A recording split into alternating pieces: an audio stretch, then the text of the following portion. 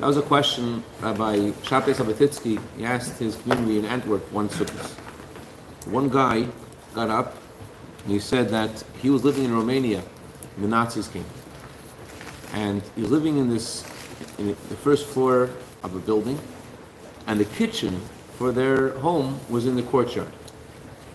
So when came the holiday of Sukkot, the Nazis were already in Romania, so everyone was frightened to make a sukkah. But his father took a hammer and he hammered out a hole in the roof of the kitchen, and they had a sukkah in the kitchen. The only issue is that sukkahs lasted a lot longer that year than did other years. It was rained, and they tried to put plastic there, other things. It didn't help. But he said till today, all of his family feels a connection to Judaism because of that sukkah. Because his father went beyond all protocol, and of course with his mother's support, to make a sukkah. What is it about sukkahs that encompasses, it brings together all the Jewish people, that connects? Everyone feels a connection to this yontif. What is it? The Alter Rebbe, when he visited in Zitcha Magid the first time, he heard a teaching from the Zitcha Magid named Baal Shem Tov. Baal Shem Tov said that in the schach of the sukkah, in the shade of the schach of the sukkah, you have the same shade as from the ketores, from the incense that the Kohen Gadol, the smoke of the incense, the Kohen Gadol offered in Kippur. And the Baal Shem Tov said that in this schach, in the shade, you have an expression of ahavti es kamam Hashem, of Hashem's unconditional love for every single Jew. The question is like this: what is the ketores? What is the incense, the offer of the Kohen Gadol? What does that have in common with the smoke of? What does it have in common with the shade of the schach? What's the relationship between them? The ketores, Rabbi Shimon Bar Yochai said that although all of the sacrifices are offered to Hashem, are precious to Hashem, the most precious gift to Hashem was the ketores. That's why the ketores, the incense, was offered all the way inside the Beis Hamikdash. The Beis Hamikdash are different parts. There's an external altar, there's an inner altar, and the ketores was offered all the way inside, in the inner altar. The two altars mirror two parts of the heart. It says the external altar is related to in ourselves. We also, since the Beis Hamikdash is destroyed, till Mashiach comes, we also have our spiritual Beis Hamikdash. And after Mashiach comes, we also have the spiritual Beis Hamikdash. What's the external altar in ourselves? What's the inner altar? How come all other sacrifices were offered in the outer altar and then the ketores was offered in the inner altar? So the word karbon means to come close. The word ketores comes to the word kesher. In general, in Unkelis, it always translates kesher as katar. So ketores has to do with the connection. There's a difference between being close and being connected. The idea of offering a sacrifice to Hashem is that you offer to Hashem, you give to Hashem your mind, you give to Hashem your feelings, in your davening, in your learning, you offer something to Hashem, you want to be close to Hashem. But it's possible you're close to Hashem, but you still stay on the outside. In other words, you're being close to Hashem, but you still maintain your distance. The idea of ketores means that there's a bond there. It's a deep bond that there's no one, that there's no separation. That you're completely attached to Hashem in a way. But there's not that you're just close to Him, but that there's no one on the outside. That's why it's on the inner altar, because the inner altar represents the inner part of the heart. There is a feelings we have because of the way we think. I think some way today, I think a different way tomorrow, and it affects the way I feel. That's the karbanis. What we offer to Hashem, the outer altar, has to do with how we feel and what we want to give. The inner altar, the inner part of the heart, is about the love a Jew has to Hashem that's beyond logic and reason. And that's why it was so special, so precious to Hashem.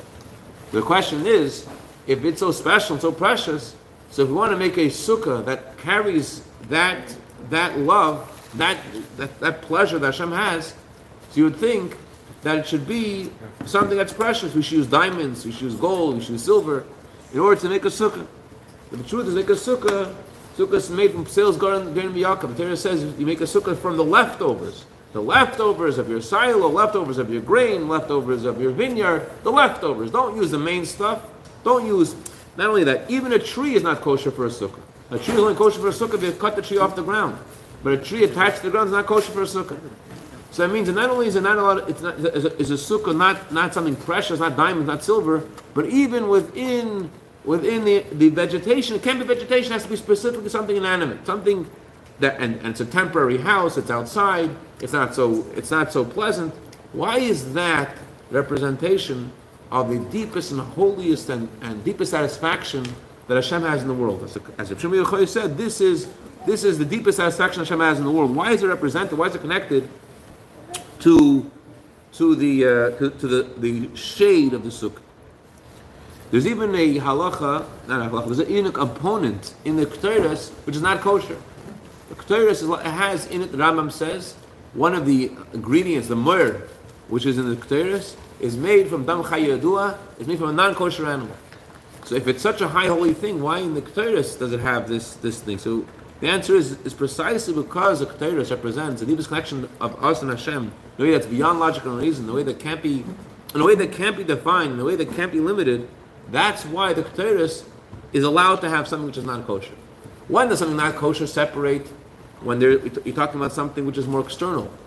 But if you're talking about the essence of a Jew, being connected to the essence of Hashem, even something which is not pure, not holy, it still can't separate between the Jew and Hashem. It's still something which, nothing can separate there. That's why there's another halacha. Chaim Brisker says, what happens usually if someone offers a sacrifice, they don't have the right intent, the sacrifice isn't valid. What if someone offers a Ketores, a kohen brings a Ketores, doesn't have the right kavanah, doesn't have the right intent? So Chaim Brisker says it's still kosher. Why? At this level of Ketores, the action itself, you bring the Ketores, makes the connection. Your intent can't fix it, your intent can't break it. It's kosher without your intent. Why? Because it's an expression of the essence of a Jew, the essence of Hashem. So now that we know what the Ketores is, let's try to figure out why this is connected to the sukkah and why this affects it's such a inspiration of all kinds of Jews. What is it? It says that the first half of the month of Tishrei is Smoilei Tachas L'Reishi, and the second half of Tishrei is Yemin Techavkeni. The first half of Tishrei is represented by the pasuk, his left hand is under my head. The end of Tishrei, the second half that we're in now, is connected to the end of the pasuk, his right hand hugs me. The left hand of Hashem represents how Hashem shows his justice, Hashem shows his judgment, Hashem shows us that he is the king, that he's the boss. That's why the first half of the month is Rosh Hashanah, Yom Kippur, times of judgment. The second half of the month, Sukkot, Simchas Torah, is his right hand embraces me. The second half of the month is about Hashem showing his love for us, his closeness with us. And specifically, what kind of love? The love of a hug. Why the love of a hug? Different ways of showing love. Have love that's expressed in words. See a love of a father and a son and a mother and a daughter and a son to a father and a mother and a daughter to a father, to husband and wife. They could express their love for each other in their words. They express how much they love each other. Then there's a higher kind of love. It's not expressed in words. Where the father has to go and he has to give his son a kiss. He has to give him a kiss. Not enough words don't express his love enough. He has to do more than that. He has to give him a kiss. Why? The love is so intense, he has to do more. Then there is a great love that even the kiss doesn't express. A love that is only expressed in a look. Sometimes you could see people, the way a mother looks at a daughter, a father looks at a son. Now you can't even it's not even fully expressed by the words, by the kiss, just in a look. It's an even higher expression of love. But the way that Torah explains the love of Hashem to us in Sukkot is more than words, more than a kiss, more than a look. They did this study on these couples, and these couples were having a hard time in a relationship with each other. They go, just look at each other, and they somehow just looking and trying to see the good in each other somehow brought out positive feelings in a way that they didn't expect themselves. It was something shocking. So beyond all these things, there is something that is represented by the hug. What's a hug? The difference between a hug and a kiss is in two things.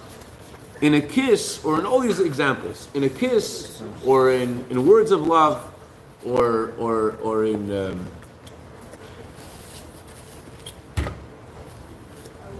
a look, thank you, And all these expressions, you have, first of all, the one who you're giving it to has to want to receive it. If you want to tell someone they love you, you love them, and they're not interested in hearing it, they won't hear it. If you want to give them a look and they're looking away, they're not going to receive it. You want to give them a kiss and they turn away, you're not going to be able to kiss them. And in all these kinds of love, it's face-to-face kind of thing. However, in a hug, two things. Number one, the hug is from the back, not from the front. Number two, the hug is in a way, the person doesn't want to be hugged, but if you give them a hug, they are hugged. You can't unhug a hug. A hug is a hug. A kiss, you can turn away, but a hug, you're hugged. What does that mean? When you appreciate someone's greatness, someone's humor, someone's wisdom, you appreciate them, and therefore you kiss them. You appreciate who they are, you kiss them. It has to do, you're looking face to face, look at who the person is, and you're appreciating the way they are, and that's why you want to kiss them. But then there's something else that you're not appreciating something specific about them. It's not their wisdom, it's not their humor, it's not the way they look, it's just the way them. It's not because my life is not complete without this person. I'm appreciating something about this person, what this person gives to me. Why kids love hugs? Why do kids love hugs? You like hugs? Hugs are cool, no? When a kid gets hurt. Okay, when you're tati, I'm not from me. I'm listening.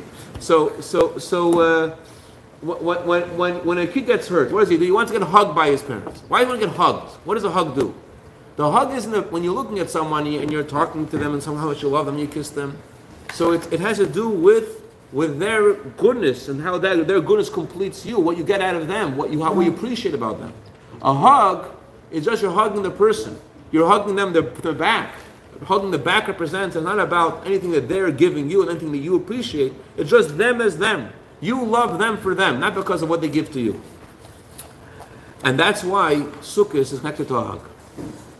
When we dive into Hashem, we learn Torah, we're turning towards Hashem. We're turning towards Hashem, we're learning, we're davening, we're appreciating, and we're giving something special to Hashem. So Hashem appreciates it. That's in the Zohar, that kissing, that to learn Torah is like a kiss. That's like when you kiss, so your breath and other person's breath are connected to each other. So to learn Torah, your innermost thoughts and Hashem's thoughts, so to speak, are one. But when you're in a sukkah, what are you doing in the sukkah? You're eating, you're drinking, you're talking to your friend. So ordinarily, that's not a mitzvah. Ordinarily, that's nothing. You're turning away from Hashem. You went to shul, you learned in your daven, and then you went home to go to eat breakfast. It's not a mitzvah. But on sukkah, Hashem says, I'm not letting you go. I'm not letting you go. You want to have breakfast? Breakfast is with me. You gotta have lunch? Lunch is with me. You want to talk to your friend? That's with me. That's a mitzvah. I'm not letting go. That's going to be a mitzvah. That's the thing of Hashem holding us in the back, bring us close to Him.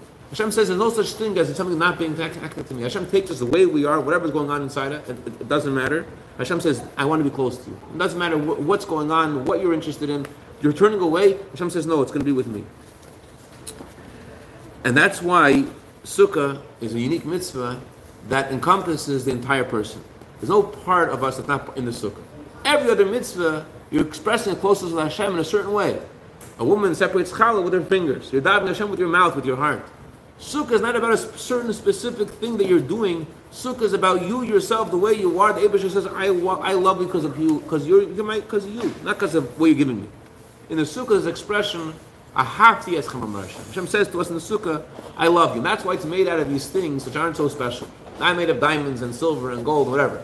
Hashem is telling us, I love you the way you are, with your mud, with everything that's not good in you. I love you the way you are.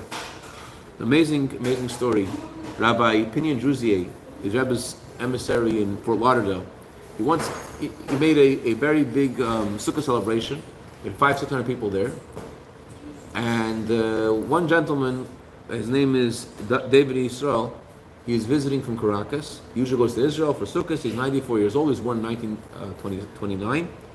And he wasn't planning to, his doctor didn't let him travel. So he was there for Sukkot. And he asked Rabbi Indruzier, can I speak for 4 minutes? A lot of people, older man, okay, 4 minutes. Fine, 4 minutes. He spoke for an hour. But no one got up. No one sneezed. No one coughed. Everyone was glued in completely to what this guy had to say. He said like this. He said that he was taken with his parents to Auschwitz, Chol Islam, and he was 15 years old, and his mother and his siblings were right away killed, and his father and him were put in two different two different bunks, two different bunkhouses. He said that it was really unfortunate for him that he was in two separate bunks. Why? Because if he would be with his father would for sure have given him his food, and his father wouldn't live. And because they were separate, so he was so hungry. He was 15 years old, and his father was able to eat his food. He ate the little food that they gave them in Auschwitz, a tiny amount of food, a little morsel food they ate. So one day, a Nazi walks into his tzrif, to where he was staying, in that little barrack. Thank you. The Nazi walked into the barrack. The Nazi says, "Who here speaks Hungarian, Russian?" Hungarian, Russian, German, and the fourth language I remember. So he didn't speak any of those languages, and French. He says, "Me, I speak all those languages." Okay, come with us. He was a Herman. He was hungry. He figured maybe they want to give me more food somehow. This new job, I'll take it. What was the new job? They wanted someone to give out the food. So the Nazi guard took him to this small barrack just for him. You could take over this position of giving out food, but look at the tree. There was a man hanging from the tree, this was a person on the job before you. He was selling the food, people doing papers for him, giving out more food. That's what happened to him. If you do this, that's the same way you're going to end up. You have to be straight, no one gets any extra food, exactly what you're given, nothing else. So he was very straight. He had no choice. One day, a guy knocks in the middle of the night, Auschwitz, a guy knocks on his door. His name is Tzvi Hirsch Meislish. Tzvi Hirsch Meislish was a rabbi, a famous, he recognized him. He was a rabbi in Galicia, in a town called, I don't know the name of the town, Milnitz or something like that. And he, in this town, was a Rosh Yeshiva. He made a yeshiva. He had hundreds of students. And this guy now was knocking on his door, in his barrack in the middle of the night. He recognized him. He said, "What do you need?" This boy, David Yisrael, wasn't from, wasn't religious. But this Tzvi Hirsch Meislish, he said, "I managed to build a sukkah. Tomorrow night is Sukkot. I want to have 2 loaves of bread so I can do lechem mishnah and make kiddush." So one loaf of bread in Auschwitz is equivalent, this is what David Yisrael saying in the story, is equivalent to $1 million. So someone walking over to you asking for $1 million, you can't imagine, a loaf of bread is $1 million. And so whenever you know the guy, walking for $1 million, it's not something you ask for, it's impossible. So I want 2 loaves of bread. So he's like, "Listen, if I give this to you, I'm going to be in big trouble." And tell him about Nazis warning. So he says, Don't worry, I'll take it. Show me where it is, I'll take it myself. You don't have to give it to me. By the way, the reason he was able to build a sukkah was because the Nazis put outside these parts of beds that they stacked up because there enough places for people, and he was able to put them together and to create a little sukkah, put some leaves on it, and he had a sukkah. Anyways, he says, if they take the bread, it's on me. If you take bread, doesn't matter who. If you take bread, it's on me. They're going to see there's not the same amount of bread. I'm going to just be on me. That's what's going to happen to me. But suddenly, as he's speaking to him, he felt this inspiration from his neshama, from his soul, and he suddenly felt this huge inspiration. Shalom Aleichem. He felt a sudden yearning, and he said, I agree to do this for you on one condition.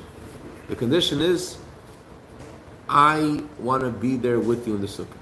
I want you to take me to the sukkah. I'll let you take the 2 loaves of bread, one condition, I want to be with you in the sukkah. So this Rabbi Meislish, all of a sudden he's like, no, you're 15 years old, I'm an old man.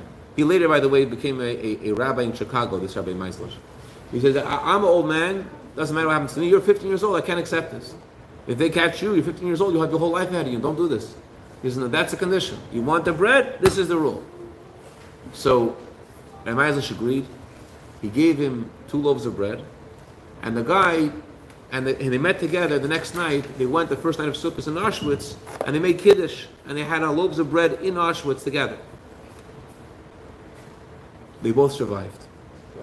Many years later, Rabbi David Yisrael was invited to this dinner on behalf of some organization. This rabbi was coming, and this rabbi says a story about being in Auschwitz and having a sukkah. And he says, a story, this guy wasn't religious at all, this 15-year-old boy, and I told him I wanted 2 loaves of bread, and he said, only if I could be there with you in the sukkah. He put his life in danger. This 15-year-old kid wasn't religious at all. And David Yisrael realizes this is the guy. He gets up, he says, Ich bin der Jingele, I'm the guy, I'm the child. And they hugged and they kissed and they cried and they hugged and they cried and they hugged and they cried. This man, David Yisrael, sang this story to this crowd in Fort Lauderdale.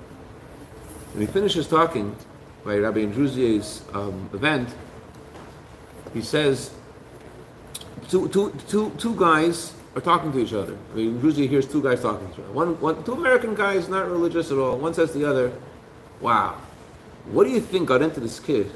Why do you think he wanted to be in the sukkah? Why do you think he was married to be in the sukkah? Where does that come from? So the other guy gave him a brilliant answer. He said, imagine if you were in Auschwitz, and you could see for a second, by the way, Rabbi Meisler, she lost in Auschwitz his wife, his son, and 6 daughters. Imagine if you could see you could see your father for a second. It doesn't matter the fact that your life was in danger. You could see your father for a second. So it's in a similar way, that's what it's like to be in the sukkah. Being in the sukkah is like being with your father for a second. Rabbi Shimon Bar Yochai once shared the following teaching, and Rabbi Yossi said it was worth being born just to hear this teaching. I don't know if it's worth the extra 2 minutes of your time, but it's worth being born to Rabbi Yossi to hear this teaching. What was the teaching? It says like this, we say every day in davening, even when the Jewish people were in the land of their enemies, I did not despise them and not disgrace them to destroy them. Even in the land of their enemies, Hashem said, I didn't despise them, I didn't disgrace them to destroy them. So Shimon Yochai asked, why does it say lachaloisam, say lahargam? Why does it say the funny word to destroy them in that funny way? It's an unusual word. And the answer is, he says lachaloisam means lashon kulei, lashon of yearning. He says that to Hashem, the Jewish people in Golas, in exile, are like a kala, like a bride in a tannery. Tannery is a place of very, very foul odor. And odor goes by the where you are. The odor goes how you feel about where you are. So if a Jew is in exile, the Jew is middle of Golas, for the Eibishter looks at a Jew like he's his kala. And since a Jew is Hashem's kala, it doesn't matter. It smells like a place of great perfume. That's the inyan of a sukkah.